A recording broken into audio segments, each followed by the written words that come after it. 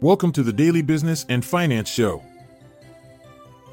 Unveiling Tesla's 2024 expectations, the battle of quants versus short traders, crypto stocks dominance and financial movements, Nano Dimension's bold offer for strategies, weekly ETF movers spotlight, EWT, DAPP, and BKCH. Plus, a look at Wheels Up sky-high rise and FedEx's earnings dip. Stay tuned after this short ad break to delve deeper into these captivating headlines. Hear that? Believe it or not, summer is just around the corner. Luckily, Armor All, America's most trusted auto appearance brand, has what your car needs to get that perfect summer shine. Plus, now through May 31st, we'll give you $5 for every $20 you spend on Armor All products. That means car wash pods, protectant, tire shine, you name it. Find out how to get your $5 rebate at armorall.com. Armor All, less work, more clean. Terms apply. Tesla is poised to commence 2024 with a market capitalization that exceeds the combined value of Toyota, Stellantis, Ferrari, Honda, General Motors, and Ford.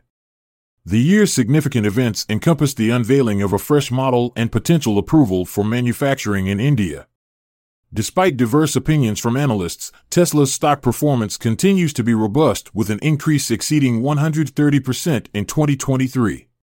In its most recent earnings report, the company disclosed a revenue surge of 8.9% year-on-year to $23.35 billion.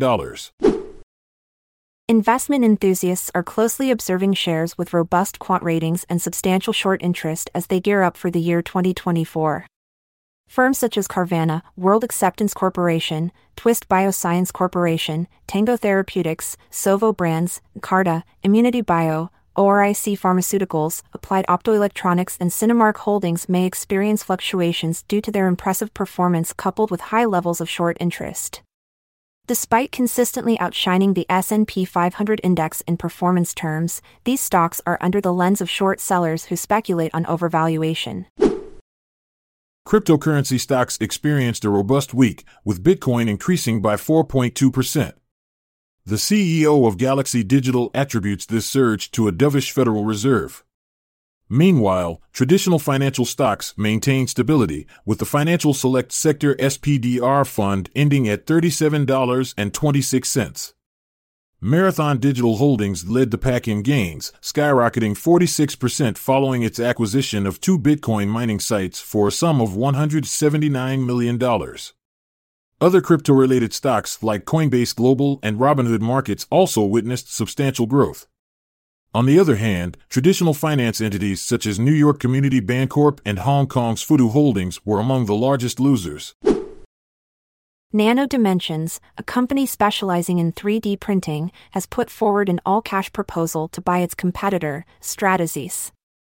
The offer stands at $16.50 for each share, which is a 26% increase on the closing price of Stratasys' shares last Friday.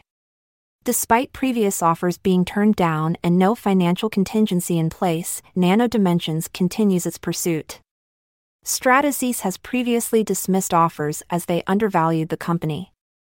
Currently, it is considering different strategic options after a planned agreement with Desktop Metal was cancelled. In the exchange-traded fund market, significant gains were observed in several funds. These include Granite Shares 1.5 times Long Coin Daily with a gain of up to 29%, Valkyrie Bitcoin Miners, First Trust Skybridge Crypto Industry and Digital Economy, VanEck Digital Transformation and Global X Blockchain with gains ranging from 23% to 29%. However, not all funds experienced growth. Teucrium Agricultural Strategy No K1, Microsectors Gold Miners -3x Inverse Leveraged ETNs and iShares MSCI Taiwan saw losses between 10% to 35%. The industrial select sector, along with the SPDR S&P 500 Trust ETF, have experienced an increase in value. This week has seen a rise of over 11% in top industrial stocks. Companies that have notably gained include Wheels Up Experience, Rocket Lab USA, PGT Innovations, The Toro Company and TFI International. On the other hand, FedEx and AAR Corp were among those who saw significant declines. Despite varying performances from individual companies, the overall market trends continue to be positive. And that's a wrap on today's The Daily Business and Finance Show. Stay savvy, keep investing in your knowledge, and we'll meet again tomorrow. Farewell. I'm Montgomery Jones. And I'm Amalia Dupre. Good night for now, until we cross paths again tomorrow. This content is sourced from the Seeking Alpha website, so support our podcast by becoming a Seeking Alpha Premium subscriber. See the show notes page for links to sign up. This episode is produced by Classic Studios. This podcast provides information only and should not be construed as financial or business advice. Check out our other podcasts in our network at classicstudios.com.